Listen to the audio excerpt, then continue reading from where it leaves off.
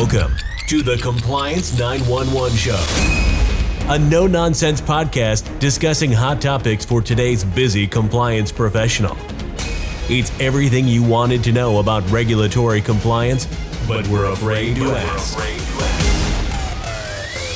And now, here are your hosts, Dean Stockford of M&M Consulting and Len Suzio of GeoData Vision. Welcome to our first of many bi-weekly podcasts addressing everything you want to know about regulatory compliance, but we're afraid to ask. Hello, I'm Dean Stockford from M&M Consulting. And I'm Len Suzio with GeoData Vision. Len, the Community Reinvestment Act looks like it's in for a major overhaul during 2021. What's the story on these sweeping changes? That's right, Dean. The OCC radically changed CRA during 2020, and now the Federal Reserve has issued an advance notice of proposed rulemaking proposing some very major changes in the regulation. Can you share with the audience some of the highlights of the changes in the Fed's ANPR? I sure can, Dean. First, the draft of the Fed's proposal ran 185 pages. The Fed itself proposed 99 questions for commenters to respond to. So it's another potential major overhaul of the regulation. Obviously, I can't get into all the details in 5 minutes, but I can share with you and the audience the major changes proposed by the Fed in the ANPR.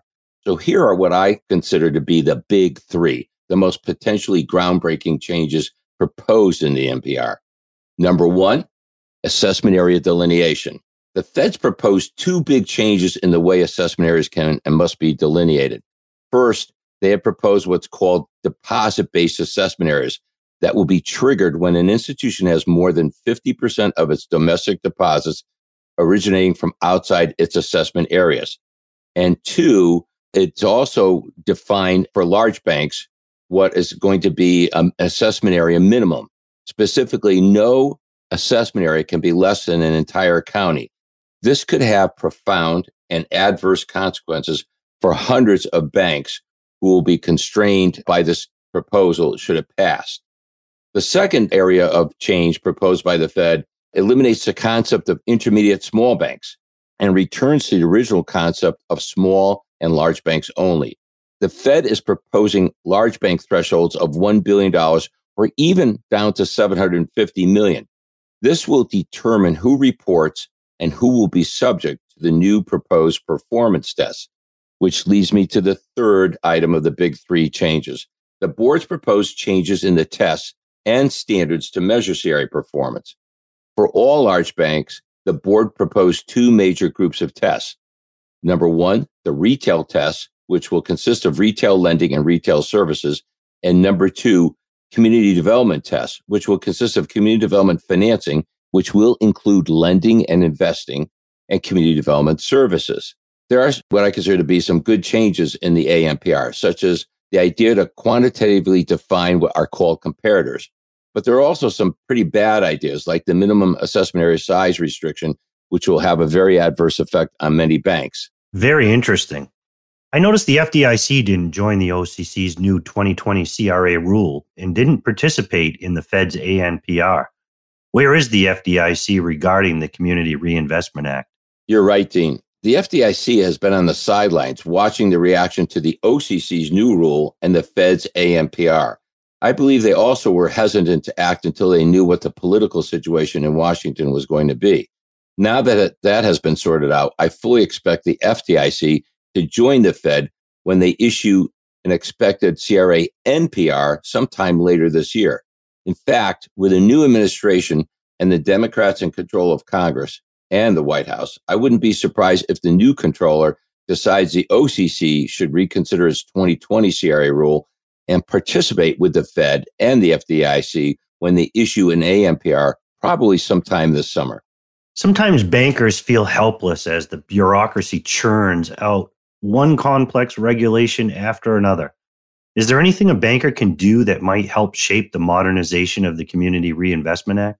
Boy, Dean, I'm glad you asked that question. Now is the perfect time for bankers to submit their comments to the Fed about the ANPR. And by the way, the ANPR has been out there for 100 days and only 38 comments have been received so far. And almost all of them are from the community activists. only 2 or 3 bankers have commented so far. So it behooves bankers to join in and comment now. And I mean all bankers, no matter who the regulator is, because I fully expect the OCC and the FDIC to join with the Fed when they issue a new NPR later this year. There's really no better time for bankers to submit their comments than now, before February 16th, the deadline, when the public comment period will end. Why is now the best time? Well, there's really several reasons. First, as the regulatory process moves on, concepts get set and concrete more, and it becomes more and more difficult to influence or change as time moves on. The earlier in the process you comment, the better the chance for your ideas to have an impact. This is really early in the rulemaking process. The Fed itself asked 99 questions and it invited comments on them.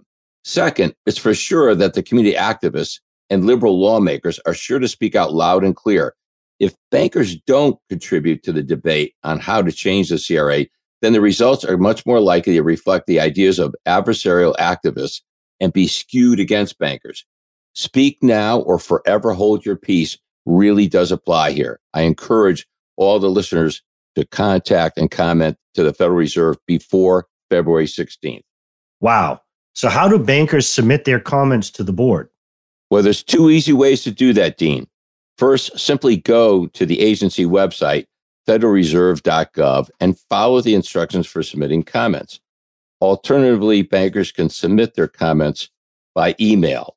Details regarding the docket number and other important information can be found on our website, compliance911show.com. That's great information, Len.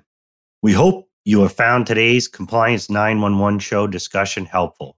We welcome your comments and ideas for future topics.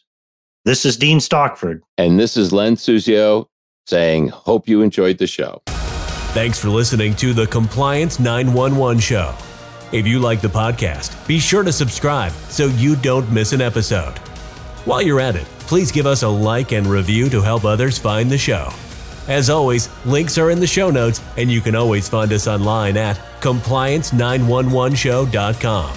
Follow M&M Consulting and GeoData Vision on LinkedIn for all the latest news and information on compliance hot topics.